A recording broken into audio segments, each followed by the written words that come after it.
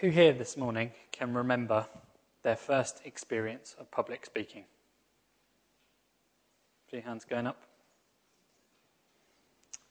If you're anything like me, it's something that you try to forget, as inevitably it didn't go exactly to plan. My first experience, like many of you, probably was when I was at school. We had to give a presentation about a book that we'd read, which had to last for at least 10 minutes, and was being graded by our head of English, Mr. Malloy, a man who could terrify even the most hardened of criminals. It came to my turn, and being alphabetically last in the alphabet, I'd kind of seen everyone, all my peers go before me and kind of get through it. And I'd been left to worry about what I was going to say because, like most teenagers, I hadn't exactly prepared thoroughly. I walked to the front of the classroom and began. However, for the next 10 minutes or so, I don't think anything that resembled the English language came from my lips. There was a lot of stuttering and stumbling over words. And the whole experience felt like 10 hours, let alone 10 minutes. I wonder how many of you can relate to a situation like that. Well, today we're going to be looking back at a pastor's first ever sermon, Peter's first sermon. Last week we were thinking about that amazing day of Pentecost, where the Holy Spirit came and he filled the disciples.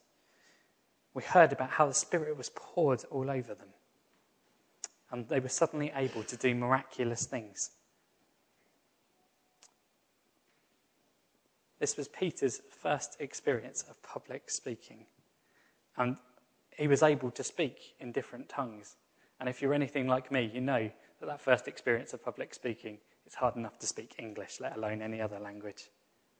However, that amazing day continued, and today we're going to be thinking about Peter, who was a man who came from absolutely nothing. He was a simple fisherman. A man who had had his confidence knocked in his betrayal of Jesus. A man who had probably never had any real experience of standing up preaching God's word. Now, either this man had ice water flowing through his veins and was scared of nothing, which we know isn't true, or the Holy Spirit was guiding him and leading him in every single word he was saying, directing him totally to deliver this knockout sermon, the most succinct, the most amazing sermon that anyone has ever preached. And this sermon led to over 3,000 people being baptized. How many sermons have we seen preached that have had that kind of impact? I don't think there's many. A story is told of two men who got into a conversation on a boat returning from India. One was an English sportsman and the other was a missionary. A sportsman said, "I've been in India for 25 years and I never saw one of the natives converted."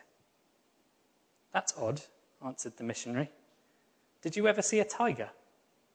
"Hundreds of them," was the reply. "And I've shot dozens in the hunt." "Well, I've been in India for many years," said the missionary, "but I've never seen a tiger. But under the power of the gospel of Christ, I've seen the hundreds of natives of India turn to the Saviour.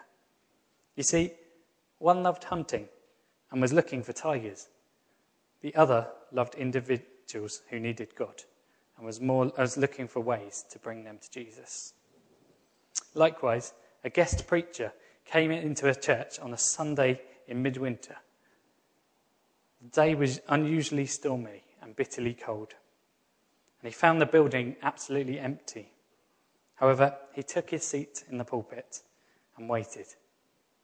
One man came in and sat at the back. The preacher looked at his watch and he decided to get up and preach his message. At its close, the man in the pew departed without waiting to face the minister. And about 20 years later, that same preacher was approached by a stranger. "Do you remember," he asked, "preaching years ago to just one man?" Yes, I do indeed, replied Dr. Lyman Beecher. If you're that man, I've wanted to meet you ever since. I am that man, was the answer. That sermon saved my soul and led me into the ministry. The converts of your sermon, sir, are all over Ohio. The gospel changes lives. It's effective, just as God intended it to be. As we know, after Jesus' crucifixion, Peter kind of took the role of a lead disciple. He kind of took on this role. Peter was the brash, eager disciple. He was the one that we can probably best relate to out of the lot. He was the first to walk on the water, the first to jump to Jesus' defence with his sword drawn. And as we will see today, he was the first to deliver a gospel message to the crowds in Jerusalem. His message was easy to understand, to the point, and it used strong scriptural basis, which is everything a gospel message should strive to achieve. Often today we're almost too apologetic of the gospel. We water down our messages in order to reach the unchurched or those seeking God. The premise of delivering messages to those such people in a way they can identify is good, but we are perhaps at danger of only ever presenting a fluffy, nice version of the gospel, which, although maybe feel good, only really shows one side of the story. As we heard from our reading this morning, Peter's message packed a punch. He delivered a clear Christian message and presented the truth in love. He communicated the need for a saviour and presented that saviour to them in the form of Jesus Christ. We're going to look at 6 points today as we continue our study of the book of Acts. The refutes, the explanation, the attestation, the glorification, the realisation, and the declaration.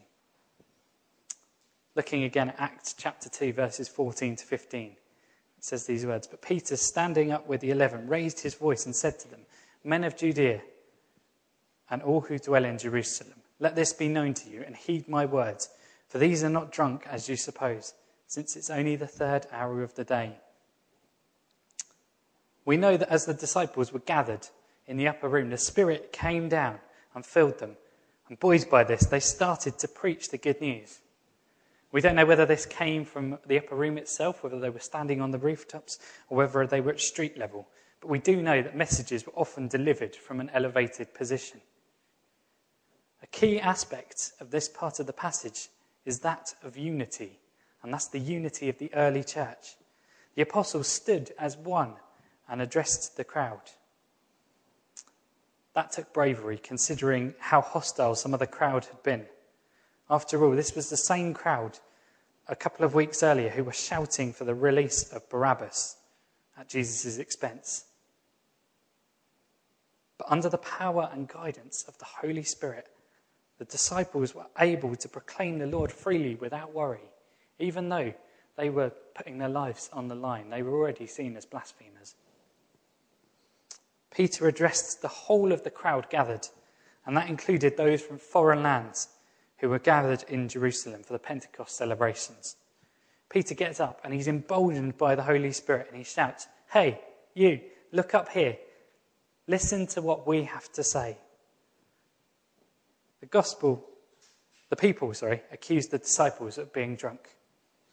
Their hearts had been hardened to the gospel message following the crucifixion of Jesus. But Peter refutes this, and he gives proof, saying that it was only the 3rd hour of the day, meaning it was about 9 a.m. No one was drunk at this time of day, especially not Jews on the day of a religious feast. Peter had refuted this accusation. Peter's first action was to correct an error, a task he completed flawlessly.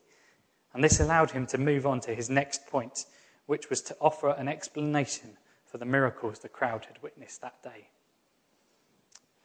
Acts 2:16 to 21 says this, "But this is what was spoken by the prophet Joel.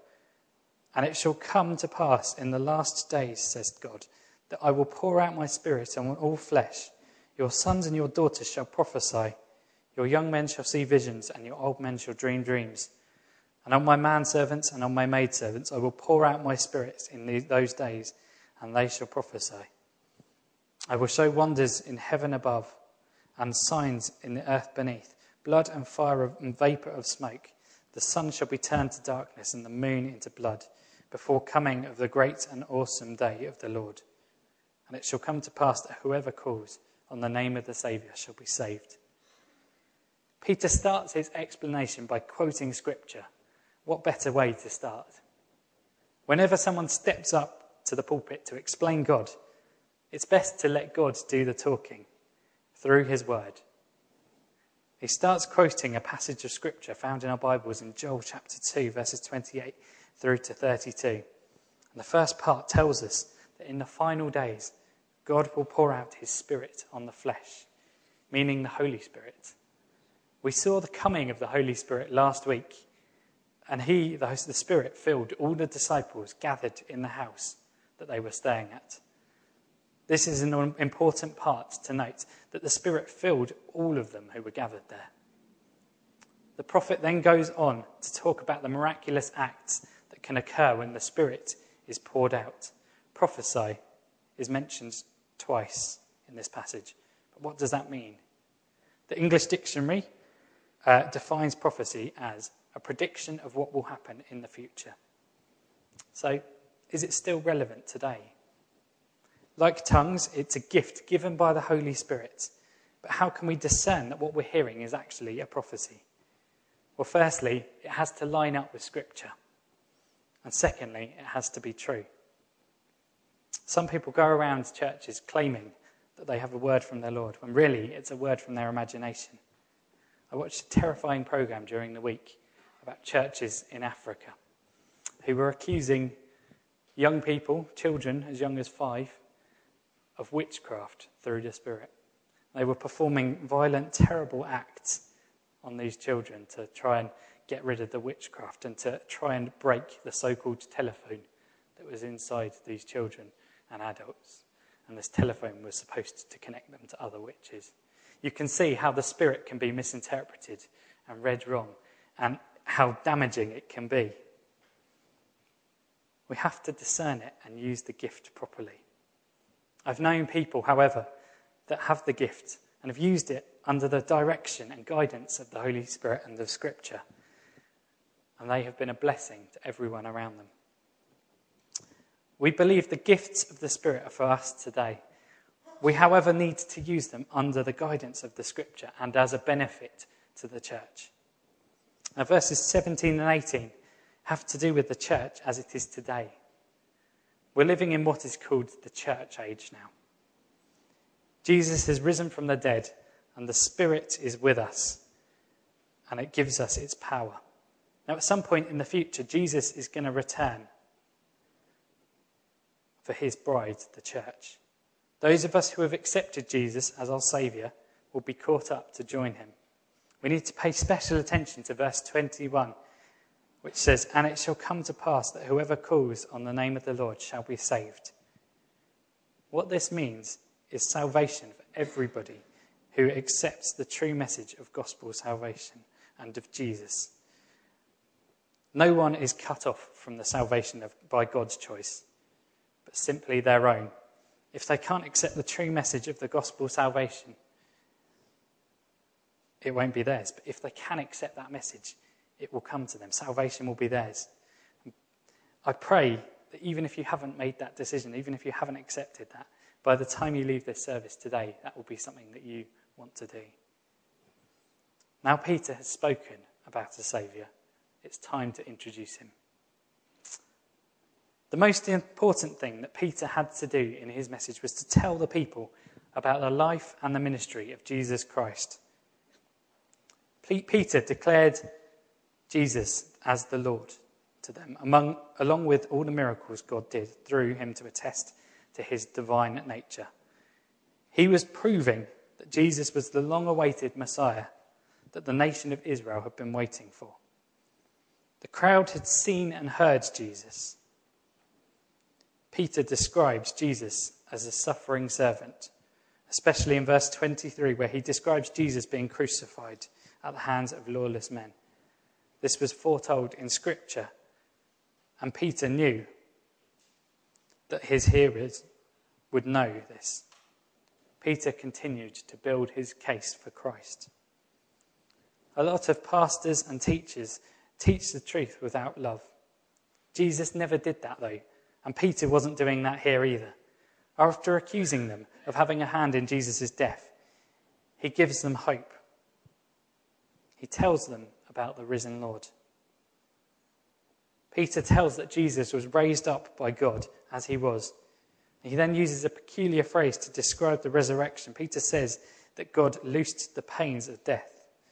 This is a very peculiar phrase. Loosed the pains of death in the original Greek. The pain of death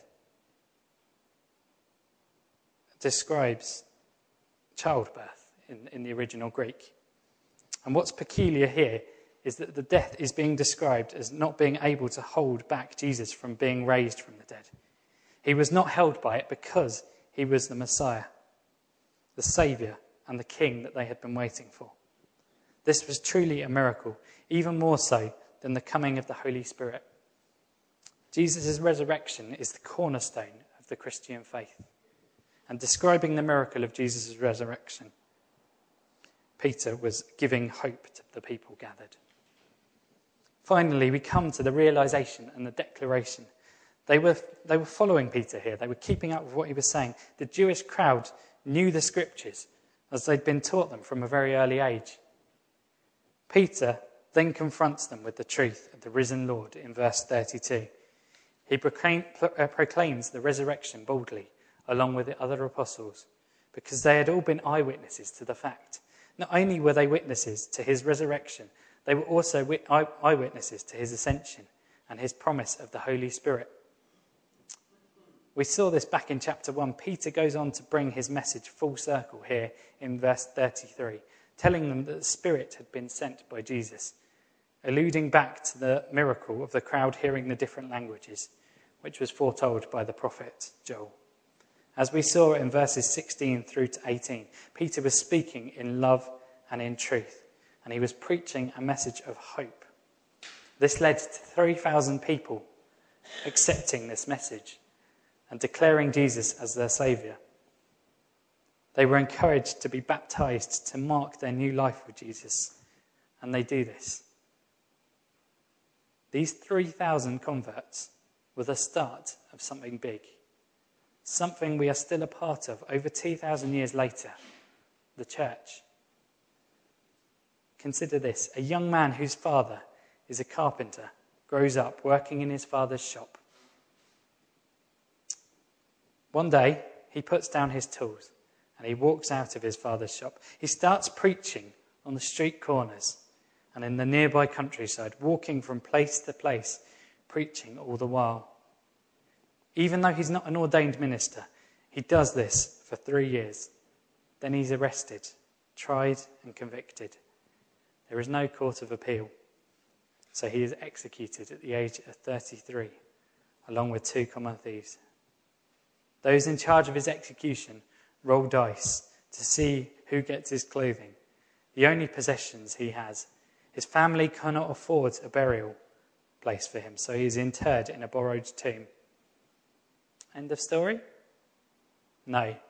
This uneducated, propertyless man who left no written word for 2,000 years has had a greater effect on the world than all the rulers, kings, emperors, and all the conquerors, generals and admirals, all the scholars, scientists and philosophers who ever lived, all of them put together. How do we explain that? We can't, unless he really was who he said he was. 2,000 odd years later, his church is still here, still going strong, and the Holy Spirit is still filling people with the same passion with which Peter's first sermon instilled in them.